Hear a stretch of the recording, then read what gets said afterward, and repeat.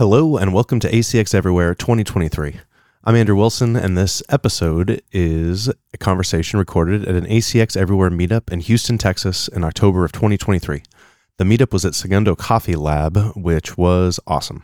There's local art everywhere, there's coffee and snacks, drinks, and it's a beautiful space, and key in Houston, it has great AC. So, just wanted to say I really appreciate the post-cynical optimism displayed by everyone in this episode, and just wanted to thank Joe for organizing. And yeah, thanks to everyone who participated. I think it turned out great. Hope you enjoy.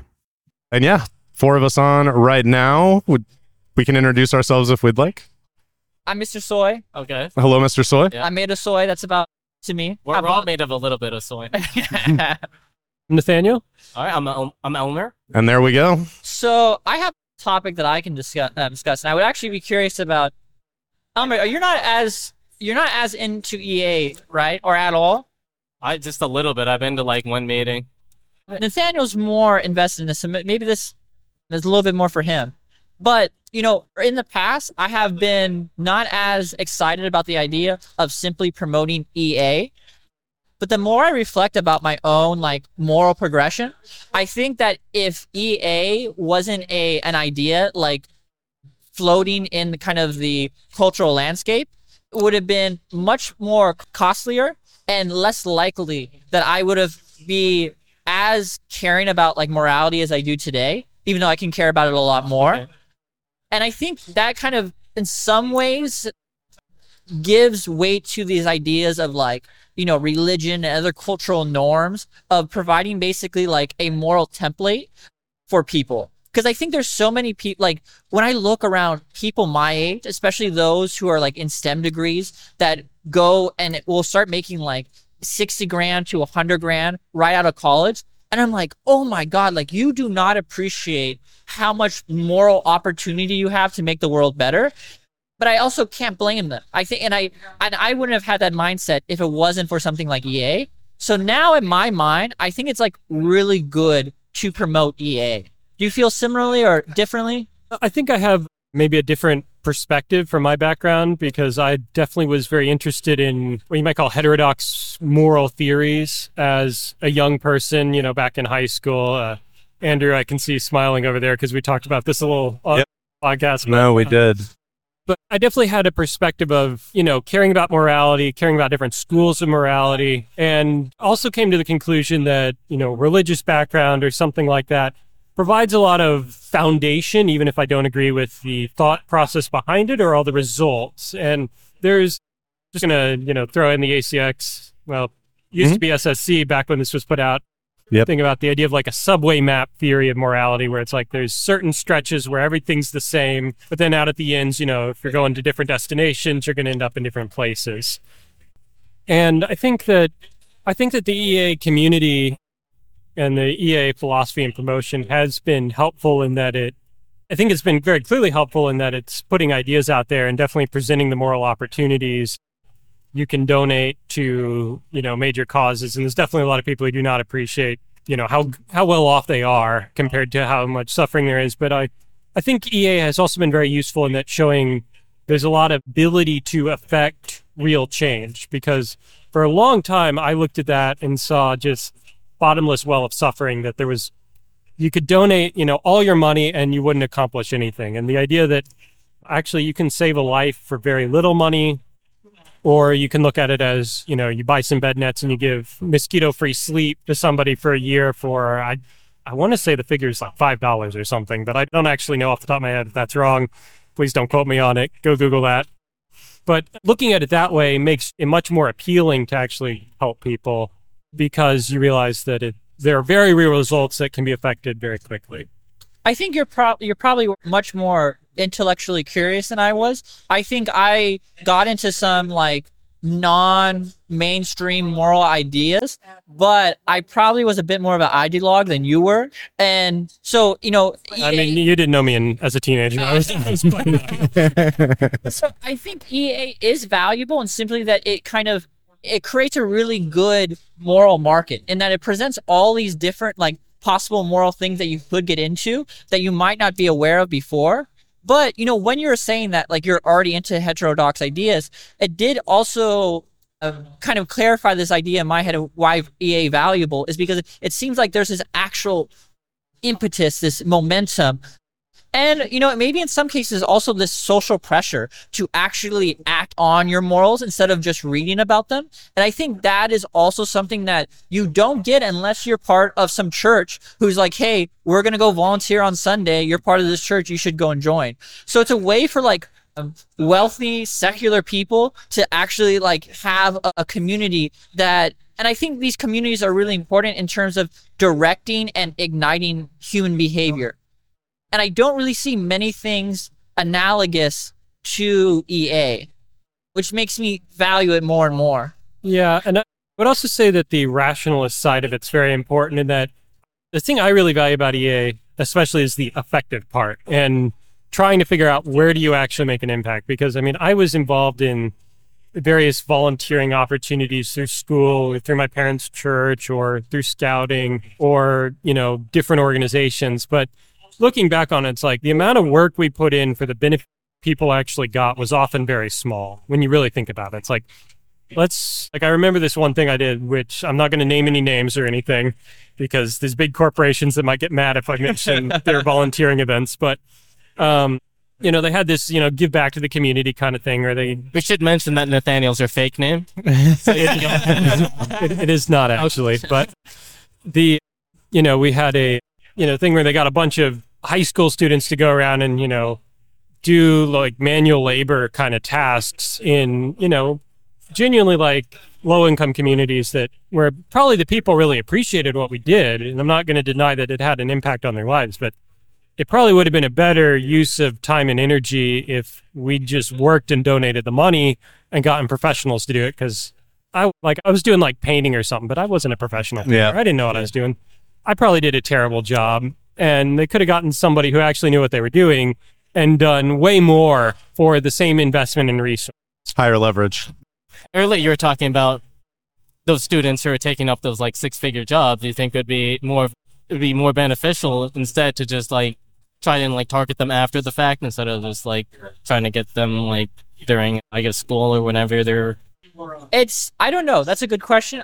I think agnostic to that, but I do think that if there was this general cultural idea similar to kind of EA represents, would be massively beneficial.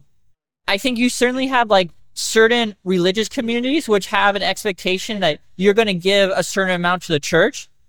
And because of that, many people do it simply because of that social pressure. Now, I'm not too excited about the idea of giving that to the church, but I do appreciate the social dynamics. And I also appreciate that even when people are very moral, they got good intentions, they got a lot of empathy, and they perhaps have skills, they still lack that ability to kind of transform their moral ideas into a real moral impact. Right. There's no structure for it. Yeah. And I think, human beings they're really guided by, sociality in a lot of ways.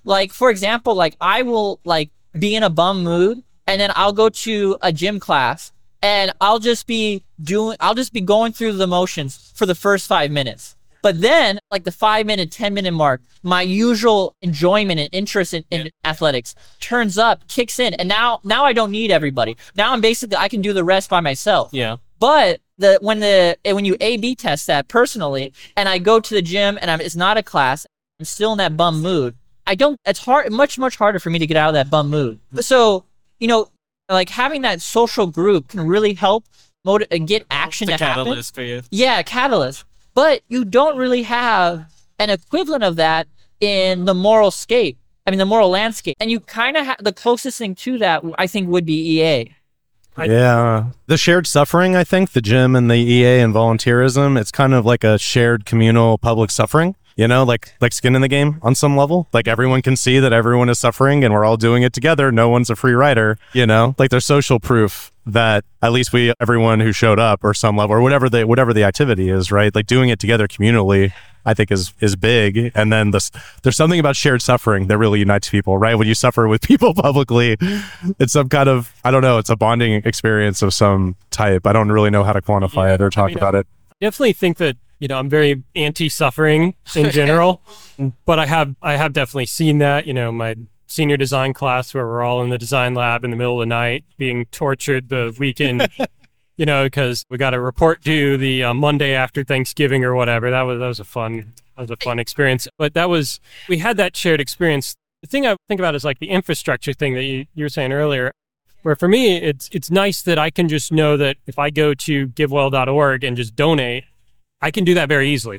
It's very low friction, and that, having that around is much easier to get people to donate and donate a lot than, if I have to go get up early in the morning on my Saturday and go to some place where I'm doing, whatever, manual labor that's uncomfortable or whatever versus, I use my, comparative advantage at my, high paying tech job and then just, throw a bunch of money at suffering in Africa or whatever, whatever GiveWell says is the most effective thing. That's very easy. And, it doesn't require a whole lot of effort, but you still get the goods. And that's the thing that I really care about is getting the goods. I think that's a really great point in that it's making taking moral action easier.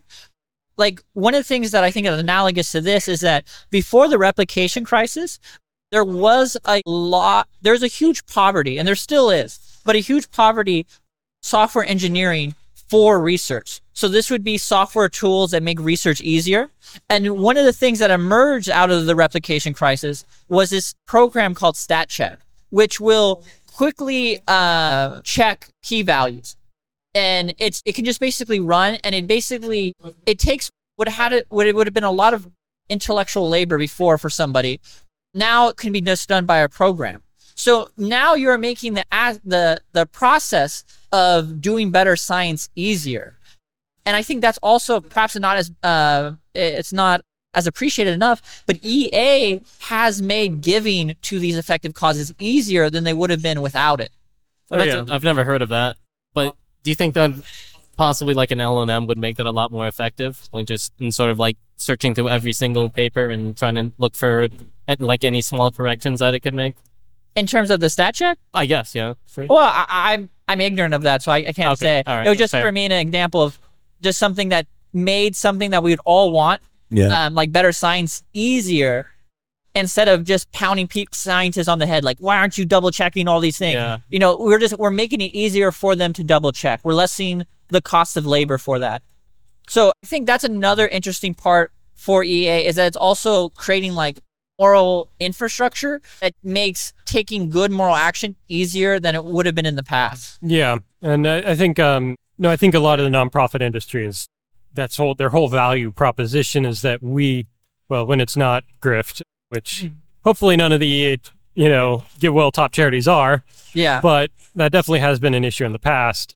The whole value proposition of these organizations is you write us a check, we handle the details. And because the whole idea of like a capitalist economy and even many non-capitalist economies is division of labor. People specialize, you have a comparative advantage in such and such, Yeah. If your comparative advantage is writing software for, business to business applications to just make something up based on the buzzwords I see on Twitter, zitter. Zitter, yeah, I saw that. I insist on saying it that way. If your value proposition is that, or if your value proposition is, designing oil pump equipment or anything like that, figuring out how to figuring out how to meaningfully help people in, poverty is a whole separate job on top of that. Whereas you could make that its own job and then you just transfer the resources. You use currency as a store of value, transfer it. There you go. And that's the basic idea behind the dollar being the unit of caring. And I think that that's a very effective thing. And I think that embracing that wholeheartedly is one of the things that's made the effective altruism, community different from a lot of previous stuff. And so, you can think of one's life in probabilistic ways, right? There's one version of my life where I'm a much more moral person than I am now. There's also another version of my life where I'm a lot less moral person than I am now.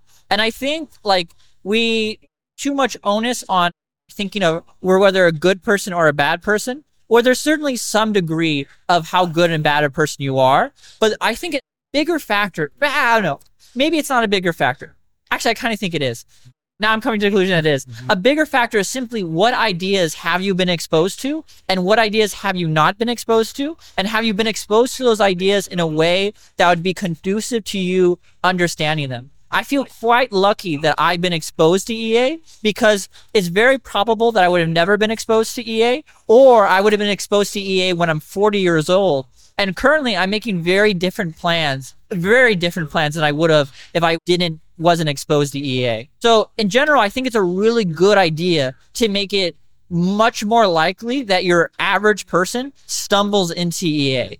Do you think social media is underutilized in order to, like, instead of, say, there's like the difference between being exposed to an idea as opposed to, like you say, being in that community, having that social pressure in order to, like, I get not like conform, but just feel like you all have skin in the game. No. Is there a big difference between like those two, or like at least for you personally? Do you think like there's a difference between you knowing about something and you being within that community? What's like is there a gap there? Or? I do think in terms of the methods, I don't know if the methods are an issue. I think you have to be exposed to something, and then you eventually, if you do get on board with it, you eventually become part of the community. But I do think there is a huge difference between simply being exposed and actually being part of the community in terms of like taking action. I think generally speaking, people have much better moral ideas than their moral actions. What I mean, that seems kind of abstract and weird, so I'll try to break that down. Saying that people know how to live a more moral life than they're currently living, but they really struggle with the actual action of it and the actual implementation of it. Right. Which is less to do with reading moral philosophy and how good or bad of a person you are, and is more to do with how organized you are, how much are you focused on this goal, how much can you execute X, Y, and B. That probably applies to more than just philanthropy, just basically anything. Just like environment. Fitness. The environment is very determinative. Personal finances? Yeah. Personal health. Like I mean, I would account for that in what I would consider to be the right or wrong thing to do.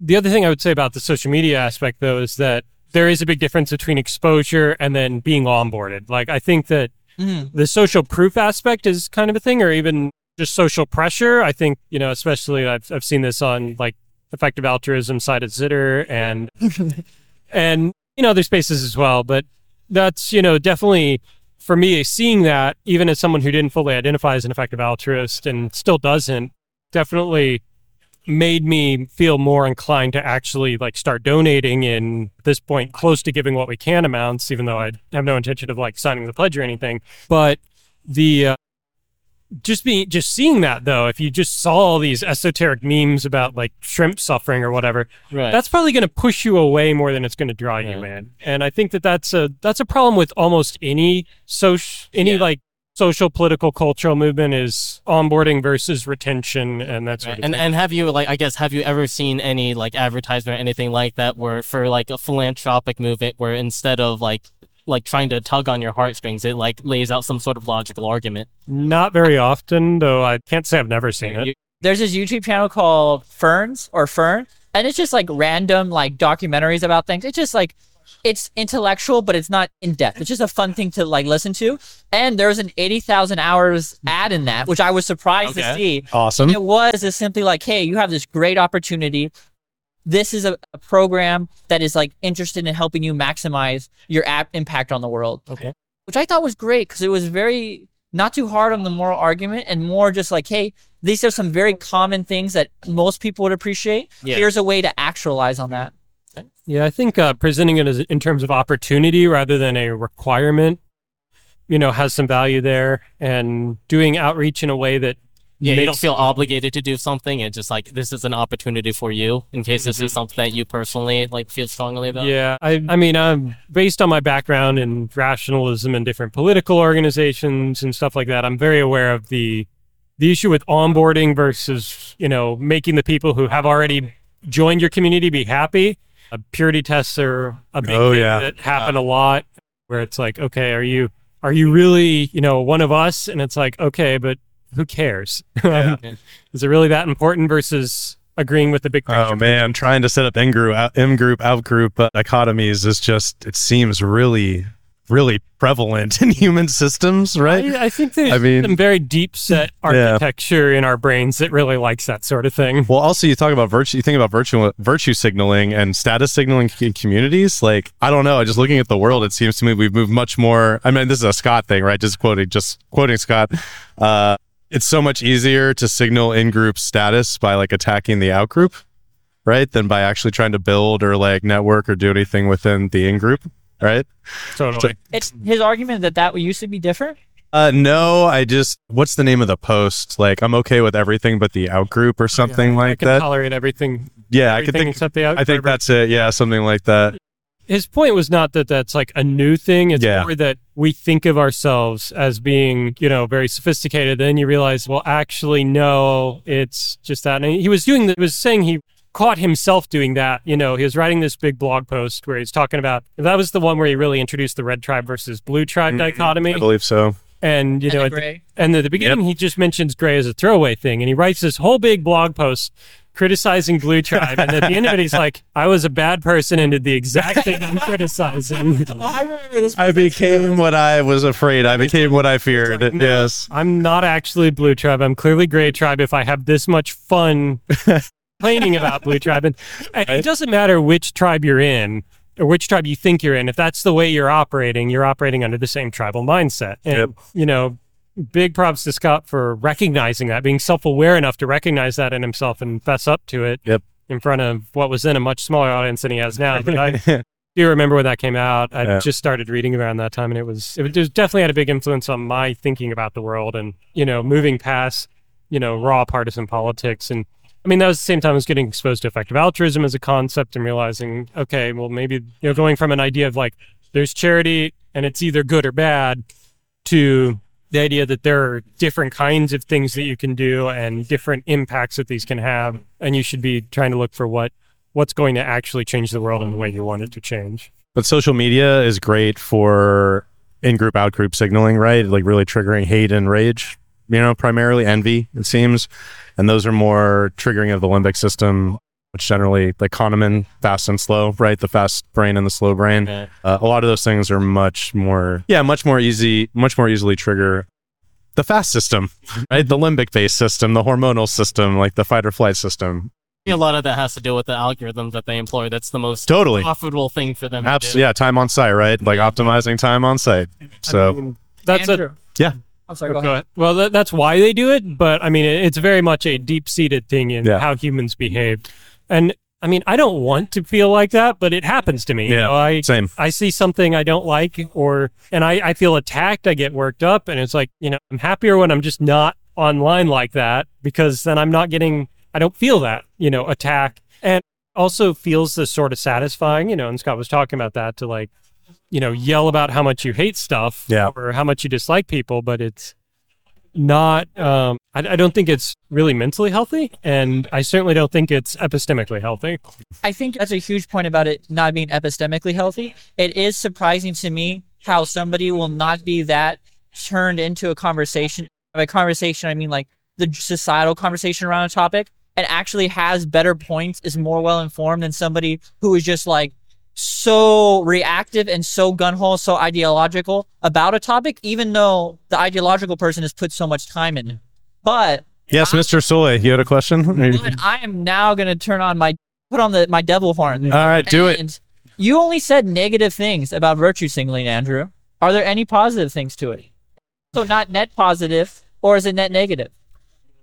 That is an interesting question about virtue signaling. I think virtue's obviously good. Yes. Virtue was a good I thing. think, exactly. Focusing on identifying virtue, or, I mean, it's something I think about arete, like this Greek term meaning like excellence in the most meta way you can mean excellence. I think it should be more about that. And then ideally the signaling is just something that happens on its own. But in a lot of religious traditions, I think Sikhism has this a lot too, where it's kind of like a two-part thing. It's like you're supposed to do good in the world, and then also either optimizing for not caring about whether people see you, whether you're actually signaling status or not. And then some of them take it even so far to say that you're supposed to do good works and you're supposed to do everything you can to keep it secret. because then you keep falling into the trap for doing it for the signaling reasons as opposed to for the virtue. And there's nothing wrong with virtue signaling. I think as long as it's a byproduct of something else. I do have problems with it when it's an end all on its own, because it's kind of, I don't know, what is it? When a metric becomes a measure, it ceases to be like an effective metric. Good Hart's law. Yeah. I kind of think about it like that. And also you have to think about the purpose. If a virtue signal is propagated through a community or a meme, right? A virtue signaling meme propagates. I guess I would say the purpose, like consequentialism for me, like slightly better than utilitarianism. So like, what's the consequences of that? But yeah, whether it's a byproduct of something else, or whether your people are trying to game the status hierarchy, kind of, because I also think virtue signaling and status signaling in our society these days much more correlated. Maybe actually that's not true. I don't believe that. I see them overlap, right? Venn diagram. You see virtue signaling, status signaling, a lot of overlap there. It gets very messy, I guess. So I don't know. Virtue signaling, I don't know, like what, righteous virtue signaling? How about I'll just take that cop out and just say I think righteous virtue signaling is good and unrighteous virtue signaling is bad. But I think a really interesting way that I just had this like contrarian point of view about virtue signaling. Like I thought of it in the shower like 2 weeks ago. So this is very well thought out, position. But I do think it's an interesting one. And especially in regards to how you were trying to think about whether virtual signaling is good or bad, had a lot to do with how somebody approached actually virtue signaling, like why they were virtue signaling. Yeah. I think that there's an obvious case for that, and that's useful. But also, I think there's an obvious case for when people virtue signal for the wrong reasons, but it's actually still a net good. Okay. An example of this would be climate change. There are so many people, including myself, who are pretty ignorant about the actual climate science.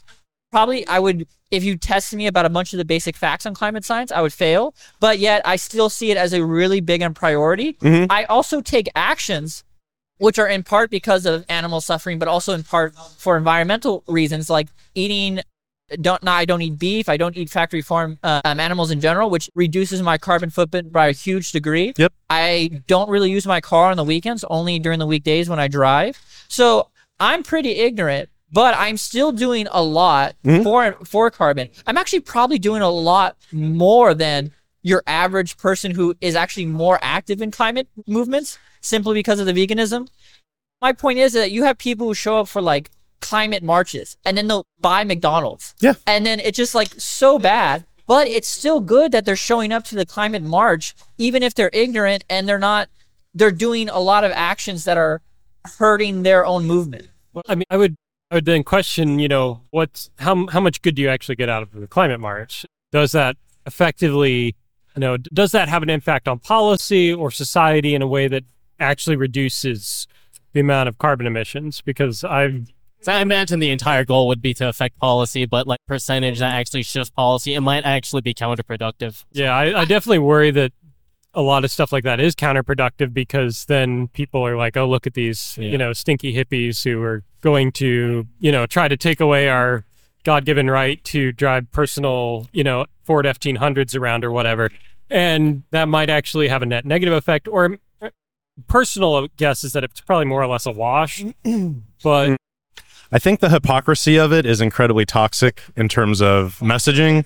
I think SBF is a big part of this. We can kind of tie that in, because he signaled he was crazy, but he was calling what he was doing effective altruism, right? And yeah, I don't think it was exactly altruistic what he was doing. So some hypocrisy there. But say you're people who show up to the climate march but then eat McDonald's.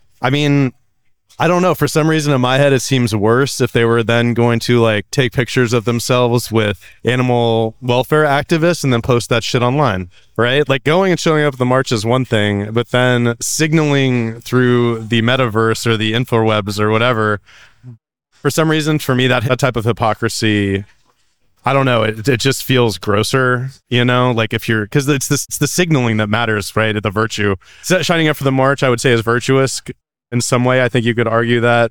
eating McDonald's again on the same thing? Probably not. Kind of a wash. And are you, Then you post pictures of yourself online, but then someone else then posts a picture later of you eating McDonald's at the same thing. Like, I think that's expected value on that is probably maybe lower than doing nothing, but it's just case specific. I'm not smart enough, I think, to make I don't feel smart enough to make generalizations of that. I think, go ahead. are you thinking about that from the inside point of view, from your inside point of view, or from the outside point of view? I am thinking about that. I was thinking about that more from the outside view. From the inside view, I also think it's bad because it's something that Orwell talked about actually in 1984. He called it doublethink, and it's this idea where you can actually have two contradictory narratives about the world in your head, and you're able to hold them both without any distance between them. I would like to point out a doublethink in this conversation Perfect. of virtue signaling.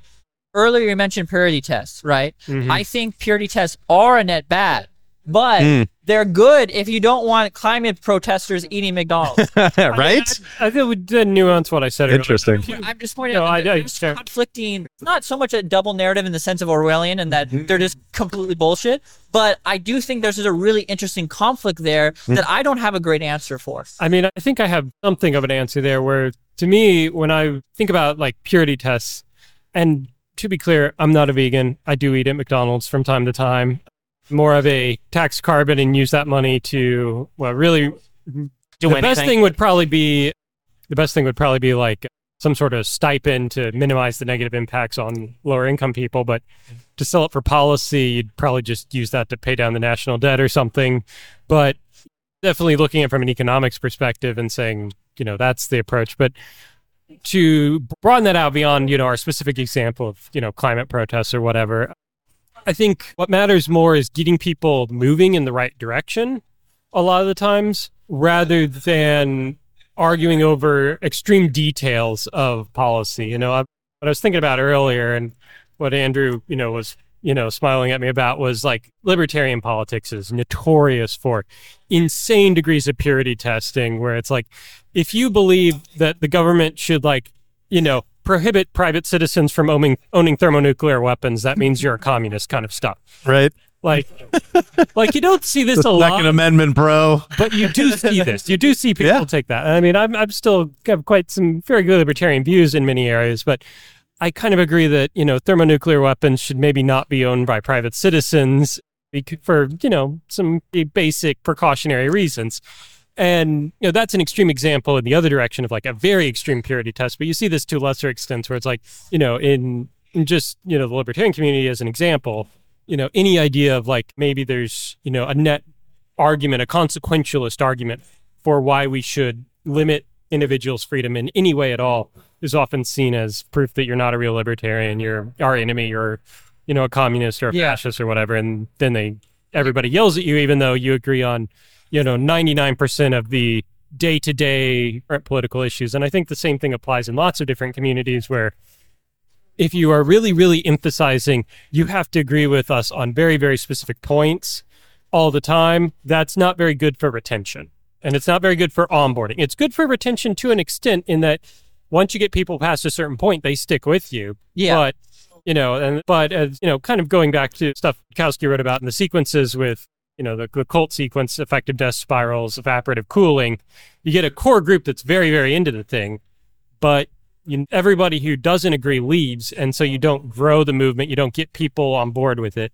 And I think that if you are focused on, trying to expand your real world impact, you got to be willing to, accept that not everybody's going to agree on everything, at least not right away, and scaring them off is not a great thing. And to bring it back to virtue signaling, I think a lot of virtue signaling alienates new people who don't know what's going on or haven't fully agreed or, haven't fully bought into the mindset. And if you are, talking about how you're super virtuous and you donate all this money to, low-income people or whatever, that can be really intimidating to someone who's coming in and doesn't know what's going on and feels like they're being told they need to take a significant decrement in their standard of living to be a good person. That's going to scare them off and they're not going to want to engage with that sort of movement. Whereas if you're looking at somebody, if you're trying to reach out, especially, EA is very popular with young people. So if you're reaching out to people who are still in school or just starting out and you're saying, hey, maybe think about giving a certain percentage of your income to charity from the beginning, you're not even going to miss it. Yeah. I thought of a Steelman for the inside view of why it's good to go to the march, but then eat McDonald's. I want to hear it. Yeah, cognitive biases. One of them is called consistency bias, where we generally have a bias towards if we think someone thinks of us this way, or we have like someone has an opinion of us, we like to try to be consistent across time in relation to that. Like if we've acted with someone in the past, there's kind of a bias towards being consistent in the future.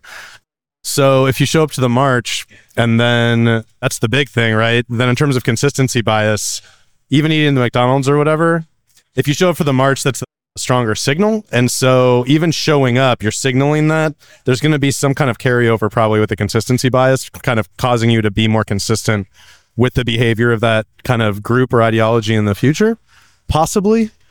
So just going. So I guess the alternative is that you would still be eating McDonald's, but you would not be attending the march. Yeah, totally. Or yeah, just showing up at an event like that and kind of pretending like you're part of the in-group. Like I think that changes behavior, and people then kind of feel more part of the in-group, even though they were maybe faking it in the beginning. Does that make sense I feel at all? That's kind of what happened to me, honestly. Does make sense to me. But then the consistency bias thing, if you show up to enough marches, like you're probably going to think more like those people at those marches, would be my guess. I mean, that's kind of the thing, is that if you don't get pushed out of the movement, you're going to, get pushed over in. time. Okay, there we go. Yeah, no, sorry, I was pointing at you as like, yes, as the purity test, and then retention versus attraction. Mm-hmm. Totally. Yes and no. I Okay. think just one idea I would like to throw out there is that all these ideas, purity test, virtue signaling, not having purity test and being more lax, I think they're all useful in certain contexts to certain degrees. Because there is an issue if you have a large group of people who show up to protest who are not actually willing to take action. Martin Luther King complained about moderates and how they weren't taking enough action. On the other hand, animal rights movement didn't really have any major successes until about the 1970s. And I don't have, hard quantitative data, but one of the people who's thought to be responsible for the modern animal rights movement is Henry Spira. And one of his key observations was that there's just so much infighting and there's not enough movement. And his first activist wins were kind of small. They were ending these very weird sexual experiments on cats at the Museum of Natural Science in New York. And he saved maybe, I want to say somewhere in the ballpark, 3 to 21 cats, and I believe this was a campaign that took years. So according to some EA estimates, that would be a very ineffective campaign. But it created momentum, and it got an international movement going. So besides that, I think the interesting point there is that you do have, infighting is really bad, but on the other side, you also have people being too lax. And like one reason purity tests could be good is because there are some things with moral movements where there's a huge cost to them. Individual is not really going to be rewarded in any meaningful way other than being a good fighter in a moral cause. And you kind of need that motivation to get you over that hump. And so, yeah, I don't know. In my mind, none of these things are... And they're building experience. Yeah. So none of these things are necessarily bad or good. Broadly speaking, I think if I was more intelligent and I spent more time researching this, I could give you a better directive of what is good where and what is good, what is bad where. But broadly speaking, I think all of these have their time and day. I mean, kind of how we started off this conversation, I think one issue is that there's not enough EA's virtue signaling. Virtue signaling could also be done in many ways, right? There could be the way where you say, hey, you have to pledge to give what we can, 10% of your income. Also, you got to be thinking about, why are you in this career? You got to change your career, right?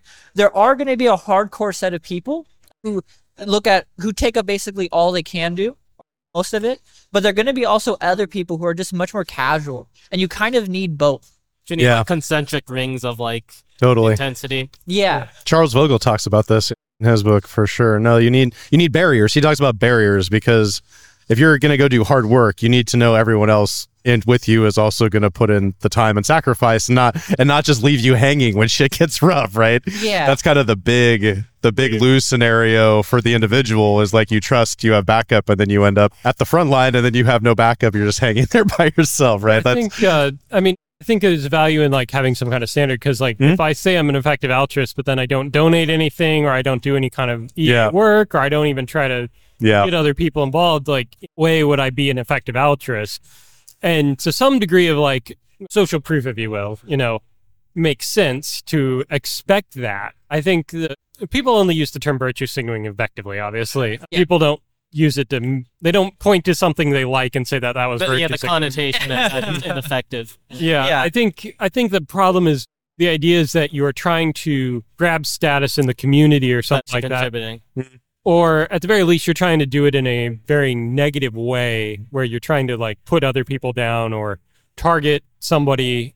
Usually it's like, oh, look at me, I'm so good. It's like, that's something everybody should be doing. That's usually the context that I see the term virtue signaling thrown around in. So I think that it's good to show like you're doing the work, and I think it's good to promote other people doing the work. Yeah, so I think if you're like a completely selfless person, but like due to pressure, you're saying, oh, I'm donating like 10% of my income, but it's only like, it's purely so you can look good to someone else. I think that's actually a good thing, even though you're totally selfish. You have like no like thought for any other people, but that's kind of the idea.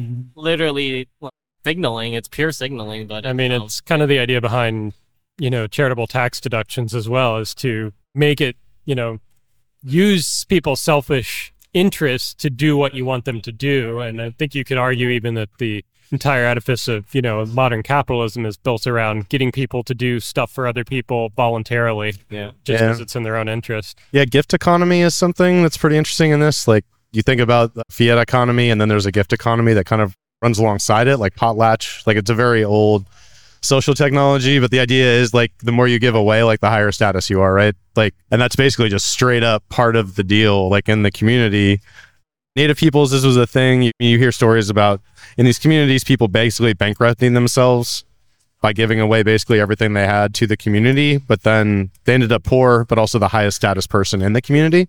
It's kind of this trade-off between some issues with that if you don't have like a model of productivity. Well, the freeloaders are going to come into that, right? And be like, oh yeah, you're high status. Thanks for giving me all your stuff. And then like, that's not real. But I mean, I don't know. I think it's like, where does the stuff come from? It has to come from somebody, and especially in a, pre-modern economy, usually that meant someone else's manual labor. So I definitely have there's a sci-fi take on this. Kim Stanley Robinson, the Mars trilogy. On Mars, two economies develop. One is fiat, based on one mineral, and then the gift economy is actually based on a different chemical substance. So they run them as two different mediums of exchange, which is kind of interesting. I haven't read it in a long time, so I don't remember his writing well enough to describe it. I will confess that I only read like the first like 20% of Red Mars. And that was when I was too young to understand it. It holds up. It's long. I think his writing is phenomenal. But one thing that I've heard from vegan activists who are looking towards the environmental movement as an example to try to take some lessons from is Extinction Rebellion, which is kind of which was originally a very like extreme, like militant would be something that was often described to them. They've now, I think they mostly do it in Europe, and the animal activists I listen to are in UK. So they mention when they go to these protests, they don't tell you, hey, you have to be vegan anymore. You can't take flights anymore. They're just like a much more moderate approach to like getting into the movement. I think that's smart. And I also respect them a lot. Extinction Rebellion, like I followed them for a long time. I think that's really important. I'm not really aware of them, so we don't have to go into that. But I think the interesting part is that, hey, they realize, okay, we're going to go really extreme. That didn't work. Okay, we're going to try a little bit more moderate. This seems to be working. I think that's the proper approach. I don't know if the more militant and extreme approach is necessarily wrong. I also don't think necessarily being more moderate is wrong. I think it really depends on the circumstances, because there are things today in modern like conventional morality that people get heavily shamed for, and that is probably a really good thing, because it's unfair to some people, but it is a really good thing because it keeps that behavior as a relatively rare thing. Now, if you're some kind of niche moral movement who hasn't really got cultural ubiquity, then that's not that smart of a move, because you just don't have that much power to shame people. And that's one thing that definitely feels very weird and it often comes with the purity testing, is that people are trying to shame you for not being their very specific brand of behavior. And it's like, that puts people in the position of trying to choose. And this is why people talk about cultishness, is that you're in the position of trying to choose between this group that's very weird or society at large, which is where all your other connections are. It's where your boss is, it's where your mom and dad are, it's where your friends are, or you could be with this other group. And that's one of those... Not going to appeal to anybody. Exactly. If you make... And you're only going to keep the people who it has some real value proposition for, because otherwise you have the evaporative cooling effect. And I think that being cognizant of that when you're trying to build any kind of social movement or political movement or whatever is very important, because if you get, 100 hardcore people, but the rest of society doesn't go along with your program, what have you accomplished? Now, if your goal was to get a group of 100 hardcore people who are really into the thing you're into, that's fine if, if you're like a social club or doing a hobby. If you want to shoot sulfur into the air, you only need 100 or so people. I was thinking more like a fandom kind of thing, where it's just like, if you want 100 people who are going to watch Rocky Horror Picture Show with you every weekend, that's great. You don't need the entire society to watch Rocky Horror with you. Permissionless. If you're trying to, get everybody on board with changing society in a particular way, if you want everyone in society to watch Rocky Horror with you every weekend, that's going to be a little bit difficult, and maybe you should just start with getting them to watch it once. For the record, I've never seen the Rocky Horror Picture Show. Oh, I have. Yeah, I've gotten water and things thrown. Yeah, it's fun. I don't know. It's not my shit. Yeah, I think it's a really this delicate balance that it's really hard to subscribe general rules to. I think that's probably when you hear the discussion around virtue signaling, that's maybe the one thing that I'm confident is annoying and is wrong. It's just more general rules instead of trying to look at things on a case-by-case basis or closer to a case-by-case basis. Yeah. No, heuristics we follow, they're labor saving, right? These heuristics, cognitive biases, there's a reason they exist. But no, part of the rationalism thing, right, is trying to figure out and become less wrong every day, right? I think that's one of my favorite ways of thinking about the whole community, is just so many EA people trying to be less wrong every day too, right? We all are, and then are willing to show up and talk to people about it, either online or in public, generally. I think going back to build on what you just were saying about why we use these heuristics. When you think about it in terms of the ancestral environment, they say, what it was like in a hunter-gatherer, even an agricultural, society, a lot of these heuristics kind of make sense in that context. Yeah.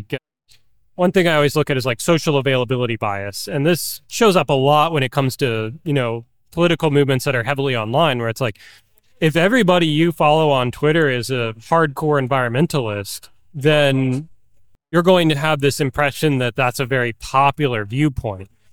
And maybe if you're a young person who doesn't go outside a whole lot, or, there was a year there where nobody was going outside very much, you can definitely end up in the situation where you assume that your position has a lot more traction than it actually does.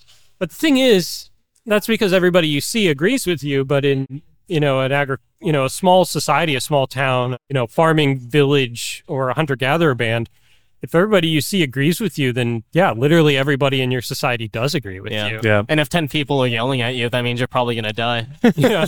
And, I think on one note on that, this is kind of aloof to our conversation, but somewhat related. I do think that people should be more willing to get out of their information group into information circles, as well as friendship groups. So also, talking about, how people dealing with pragmatic realities, they'll lessen or increase their views based on that. One thing that I found that's really helpful for me being less reactive to people who disagree with me and have different moral views is if I find somebody interesting and attractive, I automatically become way more reasonable and way less reactive. And when I first realized that, I was like, oh my God, this is such motivated reasoning. It's disgusting. And then I realized that, well, wait a minute, my natural state is actually also pretty unreasonable, and I could do better. Instead of seeing this as bad, I should just treat everybody as, interesting, and I would be a much more reasonable person. But so I think it's interesting to think about. So for example, when it comes to that, it's not a hard rule for me for somebody to have a same moral view as me, simply because there are less people in the world who have that similar interest as me. If I did do that, I would have to move to some place that has a ton of EAs and only date from that very narrow dating pool. I'm not really interested in doing that. So that means that I have to kind of drop the requirement that they have the same views as me, right? Now, I'm not coming from this from a very well thought out philosophical moral point of view. I'm just dealing with the pragmatics in front of me and making a decision, which I think also highlights another thing that I think activists should be appreciative enough, that even if they're very far from the norm on something, they're making decisions just like myself, very banal, pragmatic reasons and not morally righteous reasons, right? And they should be appreciated that other people are making similar decisions, and maybe they should be much closer to where that extreme person is.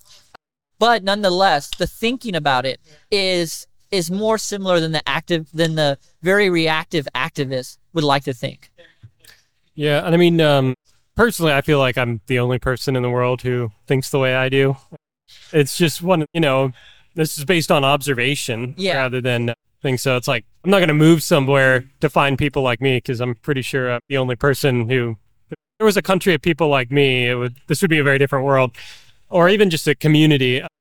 They exist. They're just probably under the Arctic somewhere in an undersea. So yeah, they'll come find you. So it'll be like the Citadel of the Ricks. I've been waiting my whole life, and they have not. The Citadel. The aliens have not abducted me to go back to my home planet. No, the Citadel of the Nathaniels will be getting in touch. Wish. I would like to push back on that a bit, because from my experience dating, as well as like finding like people who don't run in our intellectual circles, if you stick not to ideas, but you stick to how people think about ideas, I find once I started, that was my like frame of mind switch. I ended up finding a lot of dates, a lot of people in general who are much more in line with, a lot closer to my thinking, even if they have different points of view. It's actually quite shocking to me how many like people I date are like so open-minded. And like when I was much younger and like much more like depressed and things like that, didn't go out as much, I just had this very like, ugly view that there's just like, I am so different and that other people are just intellectually like not where I'm at. And it was not just disgusting, it was also wrong. Like I think a lot of people are closer, but they just might have not been exposed to the simple ideas. There's also good reasons not to have the views that I have. Like there are just some things that are opposing arguments are closer to each other than I would like to admit, so there's this, I think this is a very online community, and I think it would be a great thing for people to get out more and just get in the real world. We're 100% right about that. Yeah. I don't know. We won't talk about my middle school experience. I upset a lot of people by just saying what I was actually thinking. But I think, I don't know, like I feel like I have default settings, and then I look at the rest of society, I'm like, very clearly I do not. Either that, or there was some stage at the like Soul Factory where, somebody forgot to flip all the switches and they just left me as the default settings on everything. But I'm pretty sure that's not actually right, just by taking an outside view and saying, am I the only normal person in the world? Or, maybe I'm the one who's different and the children aren't the ones who are wrong. Maybe I'm not the one who's out of touch, to quote the meme. Epistemic humility. No, I think we've been talking about that a lot in different ways, just being, do you have monopoly on the truth? Probably not in any given situation. I catch myself on that one too when I'm getting angry, right? And like relativism, like just, I am flawed. I'm kind of an idiot sometimes. I probably don't have a monopoly on the truth. I mean, for me, it's just the fact that I've observed myself change my mind so many times over the years about different topics or ideas. I mean, there's plenty of stuff I'm convinced is true, and it's not like I'm just changing it, with the shifting of the wind or whatever. It's like I'm updating in response to evidence or logic or theory. But definitely have seen, in myself that often I think something and then it turns out to be wrong, and the appropriate response is, you should have some degree of skepticism of new ideas, but you should also apply skepticism to the ideas you already have and update when the evidence shifts in that regard. But it makes sense that dating has been a lot better with the things you described, because I think, going into a date and just being, having some humility, like maybe this person is smarter than me. Maybe they are well educated on all these things, like just really like not prejudging, trying to get rid of the prejudice that you are way different and that so many people are so much unalike, right? That we are all more unalike than we are alike. And also, just to further emphasize that it's not like something that is super. Like once you make that switch, it's that switch forever. It's totally a constant battle, just like humility is. Yep. Like you always have to check yourself to be humble. You're never just a humble person. No, you lost actually. If you are a humble person, you are by definition not. Basically, I think many people will be willing to say that, right? Mm-hmm. It's true, but again, we have to think about what actions are we actually taking to humble ourselves. And I think, like, imagine every time I make a critique of somebody who I think is not moral enough, even if it's a good critique, even if I'm coming at it from a good place, there is some percentage of some quantity of arrogance that increases because of it. Yep. It's just a occupational hazard of being an intellectual and moral person. And so it's just like you have to have regular things that spring clean the arrogance, the myopic. There you go. You gotta spring clean that every once in a while. And I don't think most people have systems, have discipline, like exercises that they do regularly to challenge those things. I know I don't. I have some things that kind of do that, but it's an area that I feel that I'm very vulnerable in, and I need to like set some systems in so those things are regularly kind of cleaned up. Has the thought gym come up at all? Oh, we haven't mentioned thought gym. That's how we met initially. You want to just talk about this thing? A great idea, and I think I can follow up with some of my. Yeah, that would be awesome. But before we do that, there's actually one more point that I want to mention about the whole cult and social thinking thing. I don't like in order to like. I think like there's this kind of meme in biology that a lot of things end up evolving into a crab-like form. Yeah. And I think that's also true of like a lot of intellectual communities in that they might not necessarily become cults, but they become cult-like in many regards. Well, I mean, there's the phrase "every cause wants to be a cult." I don't remember if that was in the sequences or where I read it, but that's something that people have mentioned. It's an idea that's out there. Yeah. It's very easy for an organization or a cause to become cult-like. And I mean, I think Yudkowsky's big contribution when he was talking about this in the sequences was explaining more concretely what the mechanisms are as opposed to using cults as just an invective that doesn't have a very clear definition, and he was getting more operational with it. That was something I appreciated, at least. I have not read that part, and I don't know that quote, so this might be something that you're already familiar with. But one thing I just wanted to say is that I think it's huge value in terms of decreasing your cult-ness and your groupthink by not even getting a different intellectual community, but just doing something that isn't based on intellectualism. One, because you develop an identity of what you're proud of and also shameful of, and just kind of all the different, complexities of an identity that's outside of intellectualism that allows that intellectual identity to breathe and relax a little bit more. But you're also exposed to people who are just on a totally different mindset as yourself, which is interesting and sobering in and of itself. But it's also sobering because you could notice a lot of the intellectual and moral virtues that you considered so ubiquitous with your groups in just a random fitness group or just a random therapist. Like there's this one therapist, this is actually not even that crazy. I mean, there's this therapist on YouTube. She had this really interesting video about reactiveness and all that kind of stuff. And one big thing of it was just like, hey, you need to be honest with yourself and actively seek out disconfirmatory evidence. She didn't put it in those words, but that's what she was saying. And that's a huge part of CBT, therapy and other things like that. So I think it's just very interesting to note that even these core things that we consider part of these communities, you can find in very average and common communities outside of them. So you just want to check in and see how much of an outlier you are from time to time? Well, no, not that. That's an aspect of it. But also just finding that you have a lot more in common. You think makes these groups so unique is they are unique, but they're not as unique as you think. And they're more common in general society than some very online loner kid who's grumpy about it's actually normal. It's just not broadcasted, so you would never know about it. I don't know. Maybe I just don't have the social skills to tap into that aspect of people, but that has not been my personal experience. I feel like most groups I'm in just are not. They don't. Might be using different terminology here though, where it's like, what are your interests? What are your methods? What is your level of intensity about it, if you will, like your passion for it. I think that probably I've got all those turned up to maybe not 11, but at least 9. And usually it's like you can maybe find one of those turned way up, but not like all 3, where it's like people are very passionate about something, but it's not something I care about at all.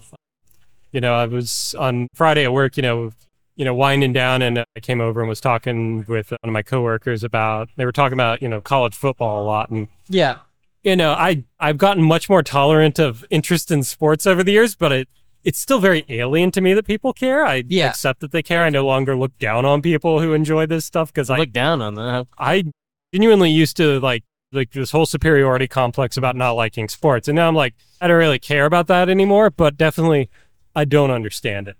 Now, those people have the passion. It's just directed at something I don't get at all. And then, there's people who may have the methods, like you're talking about this psychiatrist, and they have the methods and they even have like the subject, might not have the passion, and I don't want to make this, sound too strong, like I'm, this total and crazy outlier, but definitely I'm pretty sure I was I don't know, I'm not going to go, let's not dredge up, high school or middle school, because nobody was in a good place back then. True. But I mean, like for me, like when I come across people, I'm like, holy shit, like, damn, like you're way less judgmental than me. And break that down, I would say being less judgmental, I mean, judgment is obviously a factor of life and many things like that. But when we're saying judgmental, we're usually talking about some kind of misconception that is result of the judgment, right? And like, I've noticed that like across the board. I've noticed people like making sacrifices to help other people and decrease their suffering. I'm like, wow, that's like really impressive. Now, might not be, on board with a lot of the EA things, donating 10% of their income or nonetheless, but it's just like, I still see a lot of thought processes that I admire as well as actions that I admire. Okay, then I guess where I would take this next then is to ask, why does the rationalist community not have, much wider success? If there's all these people out in the world who share these values or thought processes, why is this still such a niche thing? Why does it even exist at all? Why were the sequences? Why did Yudkowsky even write the sequences if these ideas are really common? This is a genuine question. I'm not attacking you on this. Well, to be honest, I kind of consider that a banal question. One, because what do you mean? Of course, there's improvement in our ability to be rational and altruistic in general. Like there always will be. Like the science, the development of science is. I know in some ways you can kind of see it as a continuous version of just humanity trying to find truth in general. And just as science has been done certain ways in the past, we are now finding new, better ways to do science, and we'll continue to do that. And maybe at one point it stops being called science and called something else. But like just to make that argument, just like we're always getting better in all of these regards. One, I think there are perhaps, again, just not a lot of people have been exposed to these ideas. I don't think EA or Less Strong does a great job of promoting themselves. That being said, I'm also not super familiar. I don't keep on track of those, so maybe they're doing better than I'm thinking. Also, I think a lot of people in Less Strong, as you said, like as you just mentioned, you're not interested in sports. That even if you weren't a hyper intellectual person interested in moral questions, that would put you at a smaller subset of the population, right? So people, I think, just having simple things in common, what can kind of be called small talk and things like that, is a huge part for very valid reasons of socializing. And so even if they're totally on board with the other things, which I'm not saying they are, but I'm just saying even if they were, but they didn't have those common things, that would make the relationship very difficult. In some regards, you would need some things to overcome that. That being other said, I think that one, there's plenty of irrationality among rationalists and among EAs. I mean, I think rationalists and effective altruists would be the first to say that. Yeah. But you also get people to say that in a Home Depot department. You will. I mean, you will. There's plenty of, I'm an idiot kind of mindset among lots of people who really are objectively not stupid. Yeah. But I mean, there is like other people, trying to make themselves more rational, even if they're not doing necessarily in this way.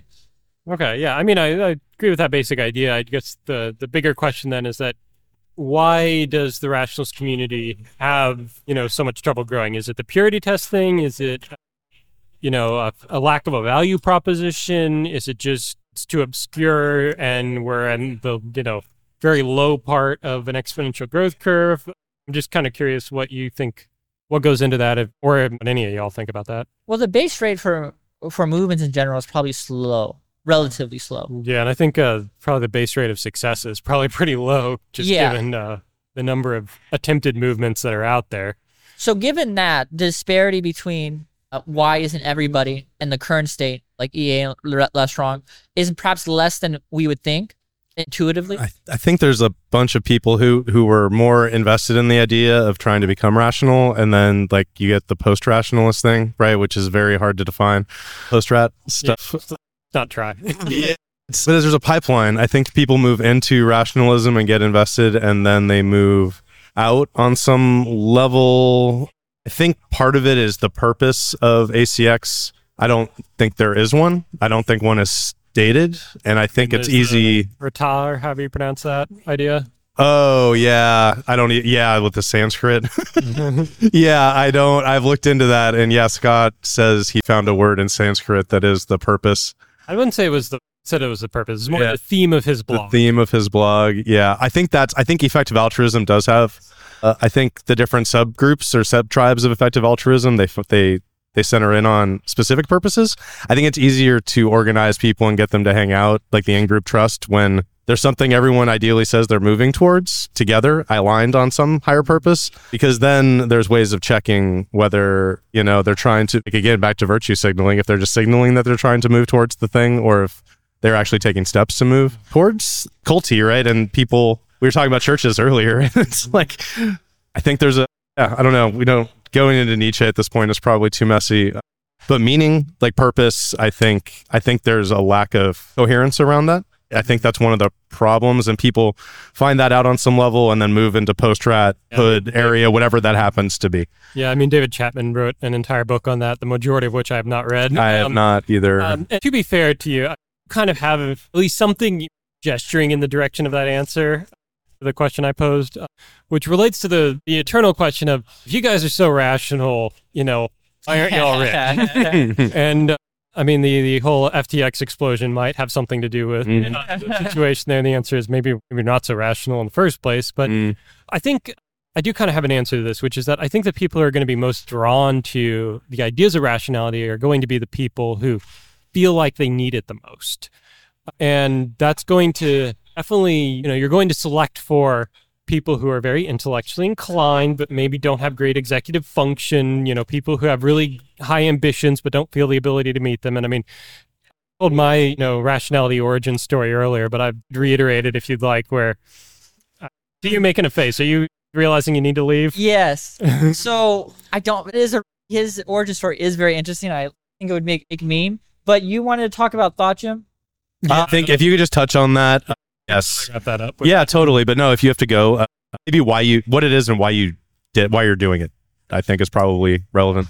One thing that I've noticed for myself is that, I'm like, there's huge lazy aspects to my personality, and that I can get very emotionally riled up, and I'd be very willing to be like, oh, all these people are not doing enough. And yet when it comes to, just doing basic research on some things that I like, I struggle to put in that I struggle with the executive functioning. So one thing that I have found very valuable, and we touched upon this earlier, about like having exercises classes where, I might be in a bum mood and I show up, and for the first 5-10 minutes, I'm not feeling it. But then because it's a group, I get into it. This is a very similar idea behind Thought Gym, and that you kind of show up every month.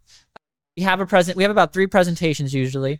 We have many more people who are, well, I don't want to say many more. We have more people that are just there to get to hear the presentations.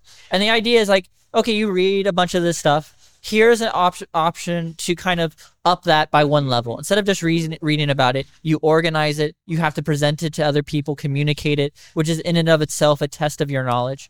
But also because it's a Pacific date and other people are going to be there, it's a way kind of to motivate yourself more, hold yourself more accountable.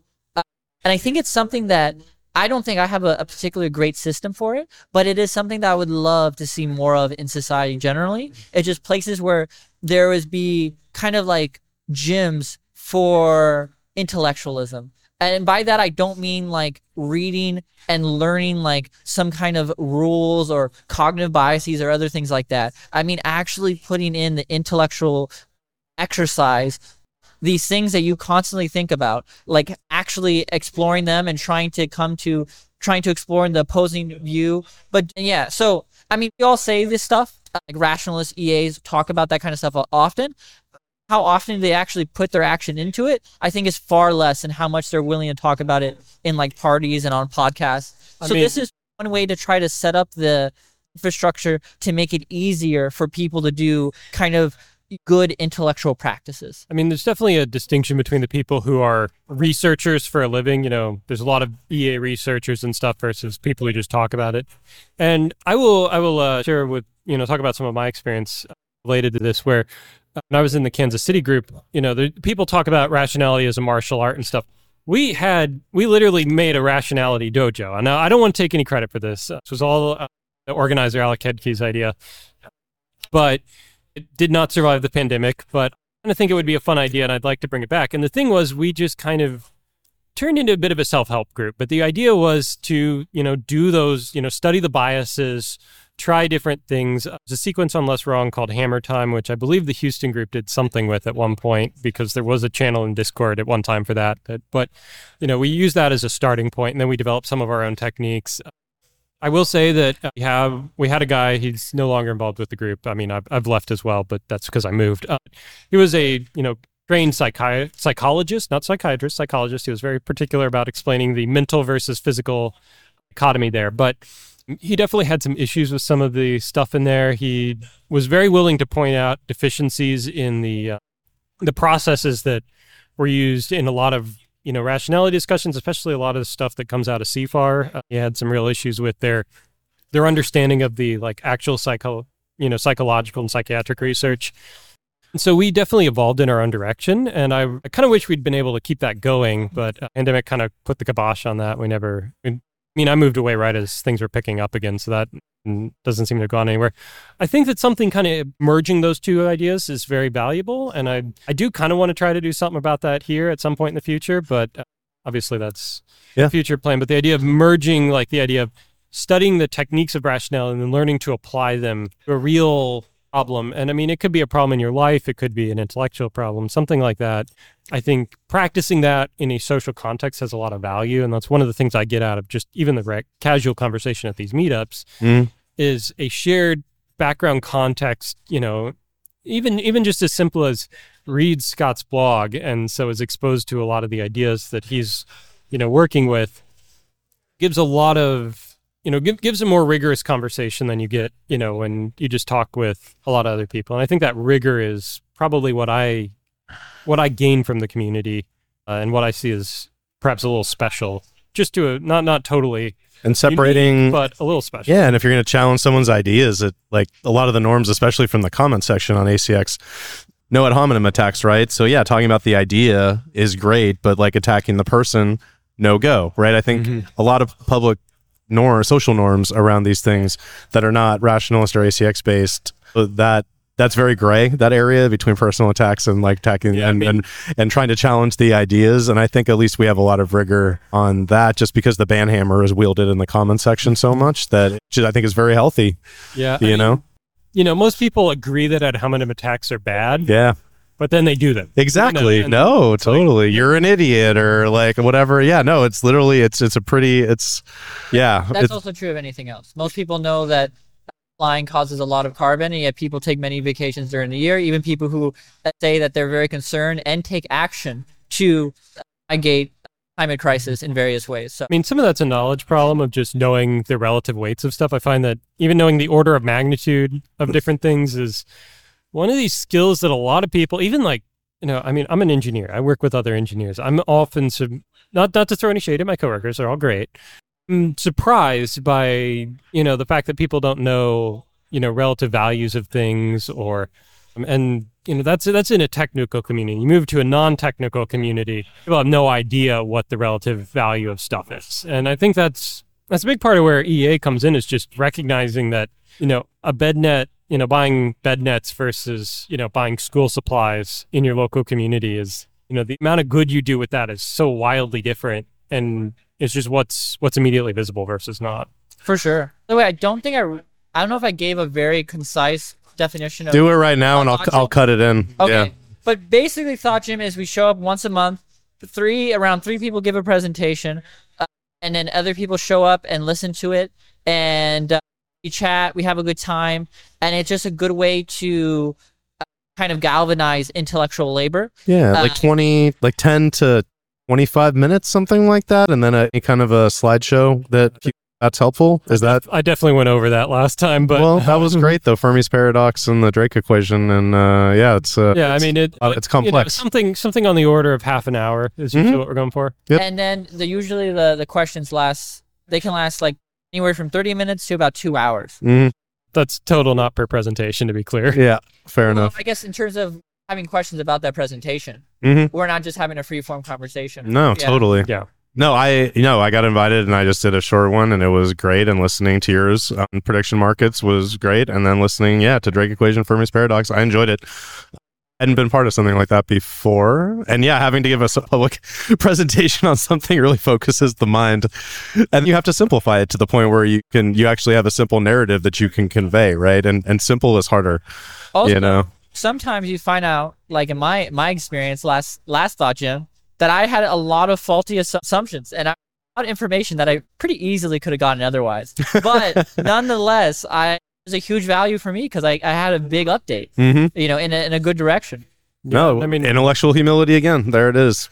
So important. The previous one a month ago that I didn't bring a presentation to, I was going to bring a null result actually, where I was taking some data and I ultimately decided that no, actually I'm not allowed to share this because it's all it's not classified, but it's controlled information that the government will yell at me if I've done anything with. So like, nope.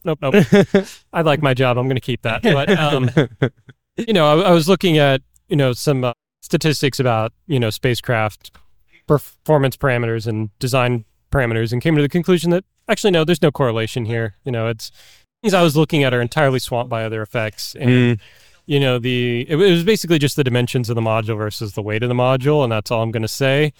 I don't think any of this is like really that sensitive, but basically it came down to the fact that there's not really any great correlations here because it all comes down to what you install in it. And that matters so much more. And takeaway though was a null result. And I think that as we talked about the replication crisis a lot earlier when we, were sitting over there, being willing to share that's very valuable. And I kind of wish I could have brought that just to give an example of a null result, but that's interesting. No, I like that. No, I like that. I think that's tracks for me. But why would it be valuable, right? It's valuable in terms of the intellectual honesty, the fact that, hey, we're all proving our hypotheses. Sometimes we get it wrong. But it's also valuable because someone else might have that idea and be like, oh shit, I should explore that. Well, Nathaniel's already explored that and he's realized it's a null result. Yep. And so you would save intellectual labor from that person who probably is on the same intellectual caliber as you, who could be using that intellectual brain power on another interesting problem. So this is the value proposition for Sci-Hub, like we were talking about before we jumped on here, right? Getting that information out there, discoverability of information is a big thing. Obviously, at Thought Gym, I don't think we've ever had more than 10 people at one of these things, probably less. No, it's a limit, so yeah. Well, that's a good size though. Place. So it used to be, we used to have, I think, a higher cap, but it's not like we have a huge community or anything, but I think having people and you're presenting to and from people you trust. I mean, that was a big thing at the Rationality Dojo was the fact that these are people I trust. These were people I'd known for. At that point, it had been less than a year, but it had been better part of a year. I'd been, doing weekly hangouts with them, kind of like we've been doing here. I trusted them. I knew who they were. And, at least the regulars. We had a few people who came in. And the fact that we had some people who came in and then didn't come back was something that I always thought about a lot from going back to that onboarding conversation. But the fact that I trusted these people, I knew who they were. I felt like I could share, my problems or what was bothering me, and then they would push back on that sometimes. We'd have a disagreement, but then we could still be friends afterwards. I think that that's similar thing with Thought Gym, where it's a valuable environment to try this stuff. It's a safe environment to try things rather than, a lot of academia or whatever. It does not feel safe. You feel like you got or a work environment or whatever. You feel like you have to prove it or you've wasted all this time. I think that that's probably better for developing good epistemic practices. I think that's a great point. I mean, Andrew, you mentioned earlier, be like, oh, good intellectual humility, right? Well, sure, there's some part of that is part of my personality. But also a huge factor of it is like what Nathaniel was saying, is that everybody around there is supportive, and they're going to call me out on my BS, but they're going to do it in a respectful way. And that makes it more and more, that makes the person more willing to change their mind. So if they went about it a different way, I wouldn't be as receptive to changing my mind. That's also another thing that I think, what kind of talked about intellectualism and social dynamics earlier. I think, there's a certain person, which I may or may not be part of, who is very reactive, who's very judgmental, who sees things in black and white, and kind of has either in the past or currently probably has a free speech streak to them, where they, it's all about just, airing out disagreements and things like that. And there isn't as much thought given to kind of basic manners, tone of voice, a conversation aesthetics in general. Oh, yeah. But I think those things actually matter to a significant degree if you're trying to create an environment that is more truth-seeking. So, hey, it's all good that we call each other out when we're wrong, we critique each other, but also it's really valuable to create an environment where few people feel trust the people beside them and feel comfortable. That will really help them be more truth-seeking and be open to criticism. Yep. And with that being said, I gotta go. Before I go to Nathaniel, I'm down to do that. I think it all requires is 2 people, and then we can grow it from there if you want. But we can discuss the details later on. Fuck yeah. Yeah, let's chat about that at some point. I don't know when, but we can just message me on Discord and we can talk about it. Text is fine? Sure. Okay, yeah. cool. And we can go from there. Awesome. Mr. Soy, it's been a pleasure. Thank you so much, Andrew. It's not every day Mr. Soy gets invited to a podcast. Let's have it happen more often. Yeah, and I think we can pause now for a bit. We can go,